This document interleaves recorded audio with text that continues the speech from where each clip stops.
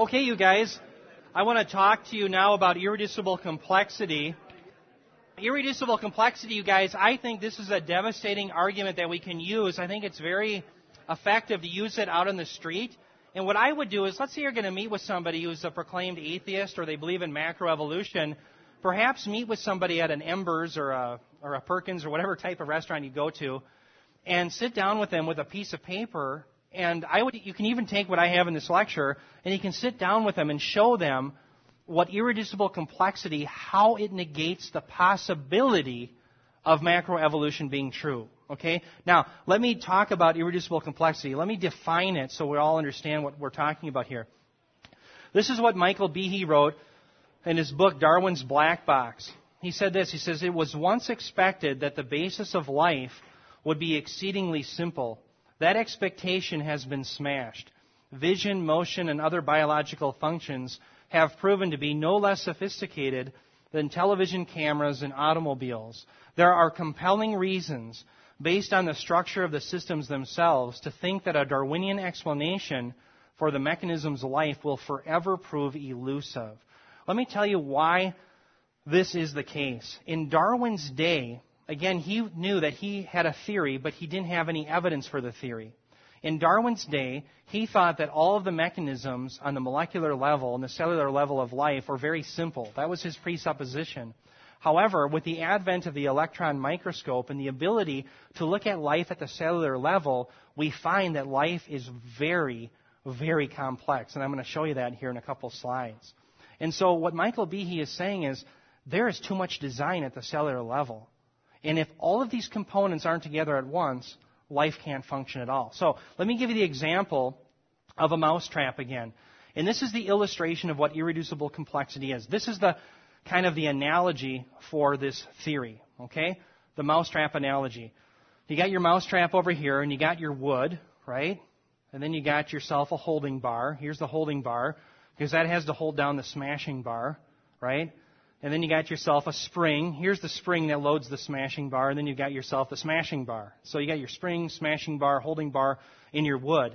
And by the way, I was a little slap happy when I was putting this together, and I kept thinking, wouldn't it be cool if somebody comes in off the street for the first time, and they come into this church and they hear us talking about a mousetrap? Now what you got here is you got your wood, and then you got your smashing bar, and we're just, everybody like, wow, I'm getting out of here, right? So anyway, I was really slap happy when I thought of it. So the point being behind this whole analogy is that any component missing renders the whole trap inoperable. If you take away your spring, you've got no tension on your smashing bar. And if you take away your holding bar, your smashing bar is always going to be laying down. If you take away your wood, it's not connected to anything. So it all has to be together at once for it to work at all. Now, what does macroevolution teach? It teaches that all of these components must have gradually come about. Well, through gradualism, you would have some of the components missing. But again, if you don't have all the components together at once, it doesn't work at all.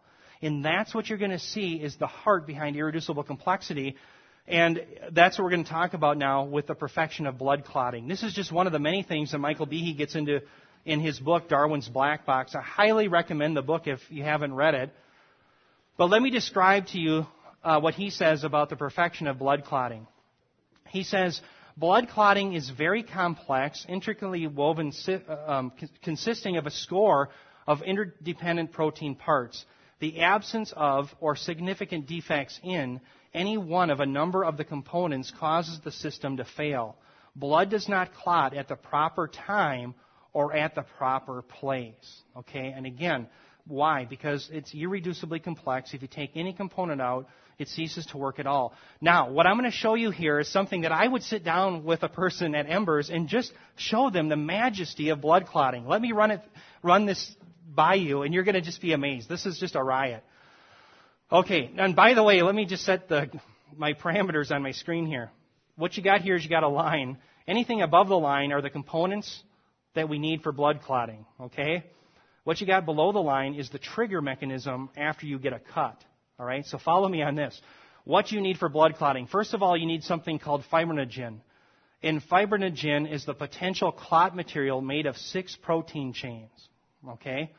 Then you have something called thrombin. It's a protein. And during an injury, thrombin slices up pieces of fibrinogen, okay, like a saw. So this is our work saw, and it's going to cut this up, okay?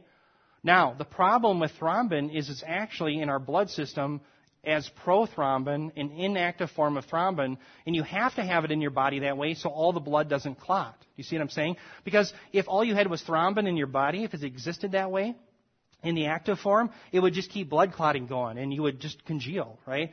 So you can't have that. So it has to exist as prothrombin, all right? But if you get a cut, it has to be activated somehow. So what does that? Well, I'll say that in a minute. Now, next you have fibrin. This is the trim protein from thrombin cutting fibrinogen, and it forms a mesh for an initial clot. So again, prothrombin has to be activated to get to thrombin, which is the saw. That cuts fibrinogen and gives you fibrin, and this is the actual clot. That's the scab you see on your boo-boo, okay?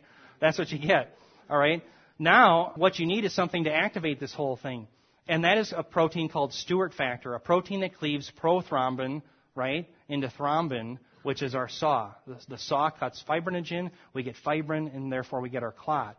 Now, the problem with Stewart factor is this. Stewart factor is also inactive, and it's slow. The problem with it being inactive is it can't initiate prothrombin into being thrombin. Does that make sense? So you need something now to activate Stewart factor. So how does this happen? Well, I'm glad you asked. Here's what happens is you get a cut. A cut occurs either on an animal or us, and you have another protein called Hageman factor. And Hageman factor sticks to the surface of cells of a wound. All right? Now, next, you have a protein called HMK that activates Hageman factor to its active form. All right? Next, you have Hageman factor converts prekallikrein to active kallikrein. All right? You guys all following this? Kallikrein helps HMK speed up more Hageman factor.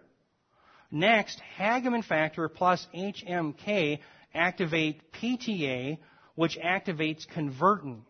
All right? Now, the problem is convertin left in this form is also inactive, and so what needs to happen is this. Watch this. What we need is this line here. We need another trigger, and the trigger is something called tissue factor. Tissue factor is found when you have a cut. So tissue factor will be found where there's the cut, and that then activates convertin, okay?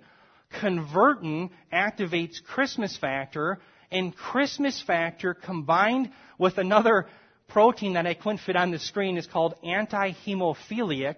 Okay, you can write that down. When Christmas factor and anti-hemophiliac combined, they activate Stewart factor.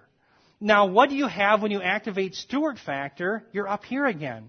Now, Stewart factor is active, so Stewart factor can activate prothrombin, which becomes thrombin, which is our saw, which cuts fibrinogen, which gives us fibrin, which that's our clot. Isn't that cool? But there's a problem. And the problem is this. If you have a cut, Stewart factor is too slow in making prothrombin into thrombin. And in fact, if all you had was Stewart factor, your body would actually bleed to death. So what it needs is to accelerate the process. Remember, one of the problems is that it's slow. So what it needs is to have an accelerated way to cut prothrombin into thrombin. And what we find is, in fact, there's another protein called accelerin. Okay? And so accelerin will help, that's why it's called accelerin, it will help accelerate Stewart factor, cleave prothrombin into thrombin so you don't bleed to death before your clot. The problem is, this is so beautiful, you guys, accelerin is inactive. So accelerin isn't going to do anything. Now, notice the glory of God here, you guys. This is beautiful. How does accelerin get activated? Well, thrombin will actually activate accelerin. And remember, as soon as Stewart factor was activated, it was cleaving some prothrombin into thrombin, and therefore, if you had some thrombin being cut, you had then some accelerin being activated, and when you have some accelerin being activated, it just starts making prothrombin cut faster, and so you get more thrombin, and therefore you're cutting more fibrinogen, and then you get more fibrin, and then you get yourself a clot before you bleed to death. Do you see how perfect that is? And what the evolutionists, the macroevolutionists, would have you believe is that that came about by chance and gradually. Okay, gradually. Now, the point Michael Behe makes is if you take any one of these components away, it doesn't work. So what happened before you had prothrombin, or before you had fibrinogen or fibrin? How did it evolve gradually? And see, this is devastating. If you can diagram this to a person that believes in macroevolution, I just think you win, okay? It's devastating. Now, in the back of my slides, there's actually some debate about irreducible complexity. Evolutionists are desperate to try to wipe this out because they know it's devastating against their case. And so there was actually a court case because intelligent design people had brought this to the courts and said, look, we have more scientific evidence than do the evolutionists. Now, the evolutionists tried to claim that irreducible complexity is a faulted theory. And I don't have time to get into it, but there is a devastating rebuttal to the evolutionist rebuttal, and I have the website linked in the back of my slides, okay? So it's like the last slide. And if you put that in, you will see an excellent article that will show you how irreducible complexity is not, you can't shoot it down. It works every time, okay? All right. Now, we're not done yet, by the way. We have just seen the blood clotting, but now we have to stop the blood clotting because, you know what? If this thing keeps rolling, all our blood would congeal and we would die, okay? So look at more of God's perfection with me. How does blood clotting stop? Well, we've got something called antithrombin. That binds to active forms of blood clotting proteins when coming into contact with hairpin, which activates the antithrombin. Now, how do you get this protein hairpin to get this antithrombin working? Well, we find that hairpin is only found in undamaged cells. So any part of the body that is away from the injury would then contain the hairpin, which activates the antithrombin, which stops the bleeding process. Do you see what I'm saying? But there's more. There's more. And I don't know how to say this, okay? Thrombomodulin, this lines the surface of the cells on the inside of the blood vessels. It binds thrombin, making it less able to cut fibrinogen, and increases activation of protein C, which it destroys accelerant and anti-hemophilic factor. Remember, that had to connect with Christmas factor to convert Stewart factor, which cleaved the prothrombin into thrombin, which cut the fibrinogen, which gave us fibrin, which gave us our clot. Okay? And so that's how it shuts it all down. All right? Isn't that beautiful? Otherwise, all our blood would congeal. This is very complex stuff. And again, how could this come about gradually? What happened before we had antithrombin? If an animal would have a cut, all of its blood would congeal. That would be it. It'd be dead. It wouldn't survive at all to reproduce anything. Life would be impossible. So you see, friends, all of these components are irreducibly complex. You take any of it out, it doesn't work at all. Now, let me show you some living examples of this irreducible complexity. Think about people that have hemophilia. Hemophilia, of course, those are people that are bleeders. Does anybody know a bleeder? Somebody? You do? Do they take any medication for it by chance? They do. Okay. I'd like to talk to you about that because this is interesting to me now. I don't know. I might have to change my profession, but hemophilia arises from the deficiency of anti-hemophilic factor. Okay? So remember, this had to combine with Christmas factor to activate the Stewart factor. Remember that? To start the blood clotting process? So the point is, if you don't have that, you end up being a bleeder. And so we have people today with that disease, and they're living examples of the problem with macroevolution. They have a system that's irreducibly complex, and they're missing a component, and therefore they're oftentimes in deadly peril of dying because they don't have enough anti-hemophilic factor. And there's actually another cause. It's called Christmas factor. Again, remember that and that starts Stewart factor, which starts the blood clotting process. This is the second most common reason for hemophilia. So again, hemophiliacs, we can point to those people and say, listen, these are examples, living examples of the theory of irreducible complexity. They don't have certain components and their blood can't clot.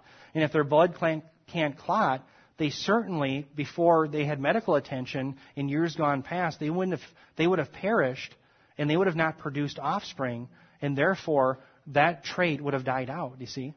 And it really wipes out the possibility of macroevolution. So with that, how I would use this whole thing, again, is I would sit down with people and just show them the perfection. And I think this is glorifying to God. I think about the psalmist in Psalm 139, where he says, we are fearfully and wonderfully made, aren't we? When I saw this, you guys, I just almost had a tear in my eye thinking, wow, what a God we serve that is a genius enough to come up with something like this. This is beautiful. All right. Now, the next thing I want to cover real quickly is I want to talk to you about something I think we should be bringing up with those who hold to macroevolution, and that is the moral quandary that I think we should be putting them in. And especially, let me tell you my heart. My heart is when we go to colleges and we send our kids to colleges, they are in liberal academia, and the liberals try to get away with having the best of both worlds. They proclaim macroevolution, and yet they're against racism. Okay? And that, friends, is an oxymoron. Here they are the ones who badger Christians and always tell us that we're somehow racist people, and we're not. You and I agree that all men are made in the image of God, no matter what their color. Galatians 3:28 says there's no slave nor free, nor Jew nor Gentile, nor male nor female, but all are one in Christ Jesus, right? And so there is no room for racism in the body of Christ. Every single person has been made in the image of God. However, if you hold to the doctrine of evolution and you believe that everything came from an amoeba and went to man, isn't it intellectually dishonest to say that all races evolved equally? Wouldn't that be intellectually dishonest? So here's what I propose. This is the question I ask. In fact, sometimes this is the first question I ask people who believe in macroevolution. I say, if all people groups evolved from a common single-celled ancestor, which group evolved the furthest? And if they say, well, I think they all evolved the furthest, that's pretty convenient, isn't it? Are they being intellectually honest, or are they being intellectually dishonest? I think it's dishonest. And to say, well, wait, that's pretty convenient to hold to a theory that believes everything evolved randomly, and it just so happens to be that all people on the planet today are of equal worth? How did that rule come about? How can they be so intellectually dishonest? So let's put them in a dilemma. And the dilemma is this: either evolution isn't true, or some people groups are inferior. But the only third option is this: can it be possible that all people evolved equally? I don't think it is. Okay? So again, what does that lead them to? It leads people to the fact that unless you have a creator who gives people worth, some human beings may not be worth as much as other human beings. Okay? Let me give you an example. Every time I give a hypothetical, I like to give examples. Let me give you an example of this very doctrine. The Berlin Olympics, 1936. Adolf Hitler, during that Olympics, he's angered because Jesse Owens beats the supposedly superior Aryan race. He is angry. Why? Because Jesse Owens didn't evolve as far, in his mind, as the Aryan race. He knew, he was intellectually at least honest enough. He was a murderous thug, yes. But he was intellectually honest to know what macroevolution taught. Namely, some people evolve further than other people. Now again, I'm not claiming all macroevolutionists are racist, no. But realize when we go into the colleges, and these people, yes, they're against racism, that's great, I'm against racism, yet they teach the very doctrines, namely macroevolution, that leads to racism. Whereas we as the Christians, our views are being excluded from the public square, but it's you and I who are consistent with the laws of logic, with the laws of science, and you and I are the ones who are saying, no, men and women are made in the image of God. Okay? And we're the ones who are being intellectually consistent. Okay? And I think we need to take this battle to academia because our views have to start being heard by our kids because our kids are perishing because of the evil, wicked ideas of macroevolution. Okay? So, that's a little bit of my 2 cents, I guess. And the other thing I want to do is just encourage you, and I want to open it to discussion now. Think about where we've been so far in our course. You guys have gone through a lot, and I just want to help you understand the tool belt you're building. Think about it. You know the laws of logic now, and you've learned some logical syllogisms. We can prove that we can know truth. Remember, there was 2 types of postmoderns. The one that says truth doesn't exist, and the one that says, yes, truth exists, but we don't have access to it. Remember how we defeat it? We say in both cases it violates the law of non-contradiction. How can you say that truth doesn't exist? Because you would have to say it is true, A, that truth doesn't exist, non-A, at the same time in the same relationship. It's absurd. And the other one who says it's true that we don't have access to truth, right? Well, wait a minute. They're saying something is true, that they don't have, it's true that they don't have access to truth. They're proclaiming a truth. So again, we prove that we can know truth. That's a good thing. And then we decided last week that in fact, beyond a shadow of doubt, it is a fact that God exists. That is a true thing. So we know truth, and now we know that God exists is true. And then we piled on today, and we refuted Darwin. The remainder of the time now that I want to spend with you in apologetics is about declaring to the world who this God is. Because there must be a God. And the question we're going to ask is, has He revealed Himself? And if He has, who is He? And what you'll find, of course, the conclusion will be that it is the God of the Bible. So that's what we're going to be about the remaining 5 sessions. We're going to get into the Scriptures, which is what I'm most excited about. So with that, I'll quit yapping. And by the way, Pat, I want you to mention that in that right away, if you could. This is so exciting, talking about that Miller experiment. Yeah. And explain what that experiment is again.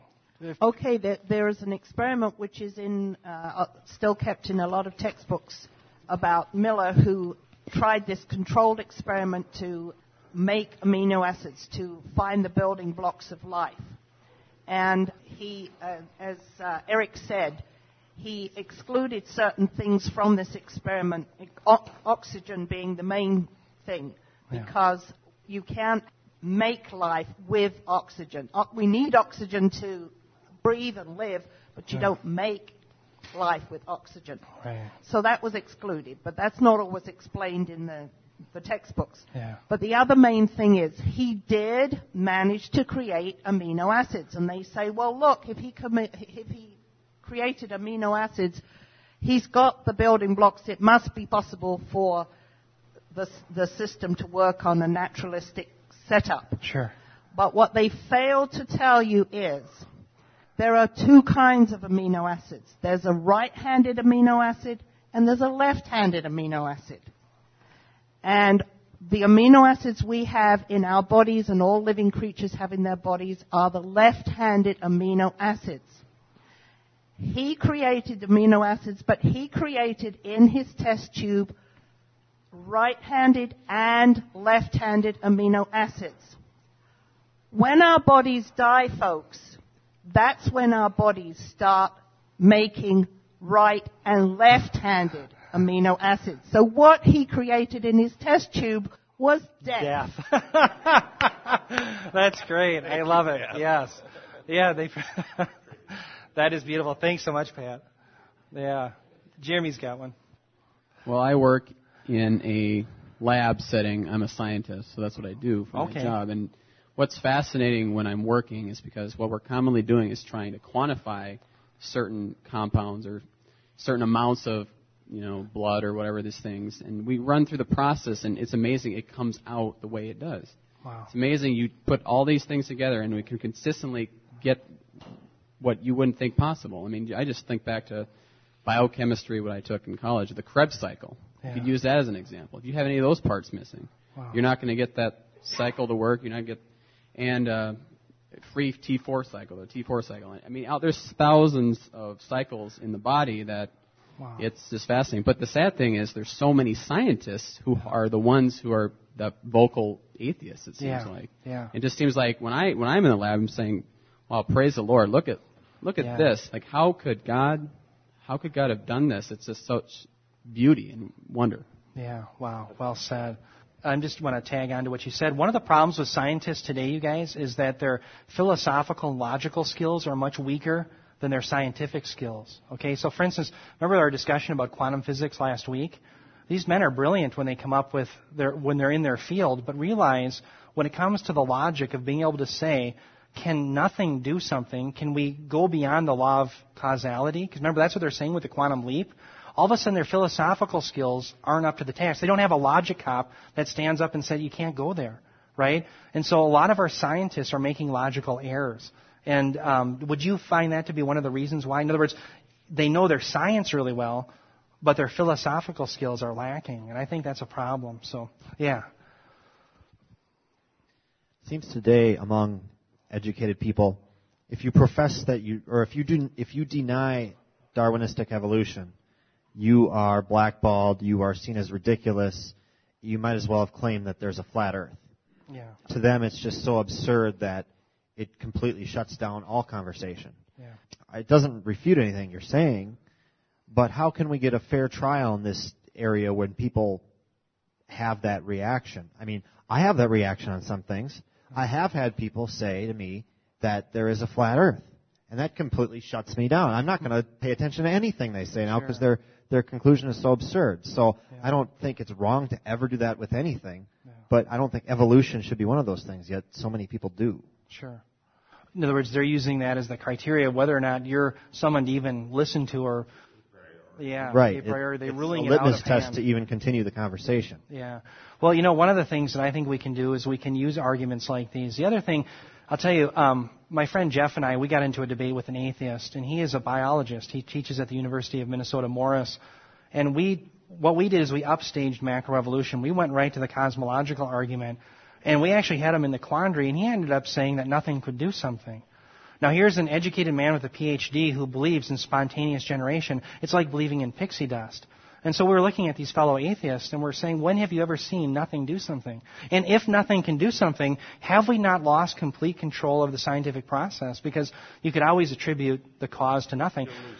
You lose causality. So the point is I think if we use good arguments, it works on them. You see what I'm saying? So we can use the cosmological argument when we realize the anti-evolutionary argument is not getting us anywhere. I always start there, but I would use all of our arguments. And the other arguments, Yeah. And the other thing to keep remembering is the truth deserves to be said, whether people want to hear it or not. Wow. Because God created the world the way it is. God is true. Yeah. His word is true. And truth deserves to be presented to all people, whether they prefer to hear it or not. Yeah. And we live in an era of absurdity. When I read in the paper that our top brilliant people and our own president are saying that carbon dioxide is a pollutant, when it's a part of the very atmosphere that God created, you might as well say nitrogen is a pollutant, oxygen is a pollutant. Yeah. Okay, and these are smart people. Yeah. But they might as well be brain dead. Right. Because they're believing a religious system that somehow is concocted out of a pagan worldview. And so now we have to believe that a necessary component of our atmosphere that God created that makes it possible for life to exist on planet Earth, carbon dioxide, is now a noxious gas that we have to try to get rid of. Wow. How dumb can we be? Yeah. Wow. Yeah. It's amazing.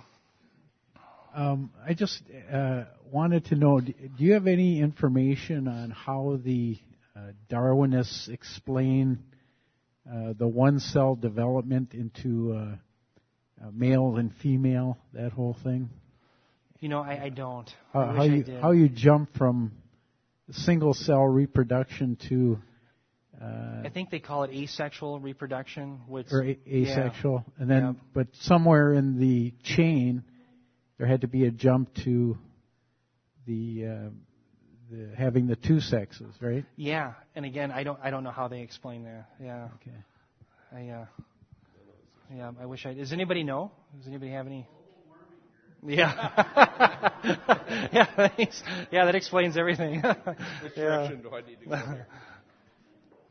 I don't want to get too far off course, but I am curious to ask the question about the dinosaurs, because I would feel that their fossil evidence is perhaps more evolved. Sure. And just was interested to hear how you feel that fits into this.